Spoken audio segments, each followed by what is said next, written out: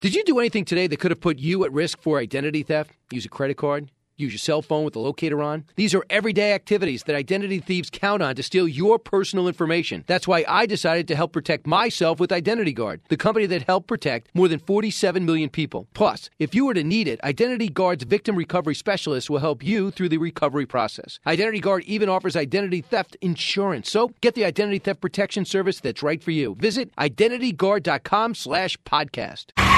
Fox in the Fast Lane. NASCAR's Monster Energy Cup Series is back after an off week with the Food Series 500 at Bristol, if Mother Nature allows. The forecast not looking good for the entire weekend in that part of Tennessee.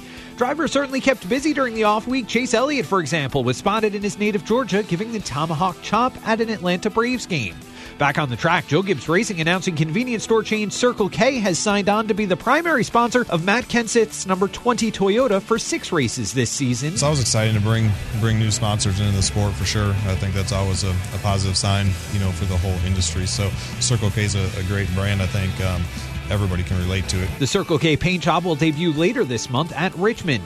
And NASCAR announcing that October's Bank of America 500 is being moved to Sunday this year. The 4th race of the playoffs and first in the round of 12 now scheduled for October 8th at Charlotte.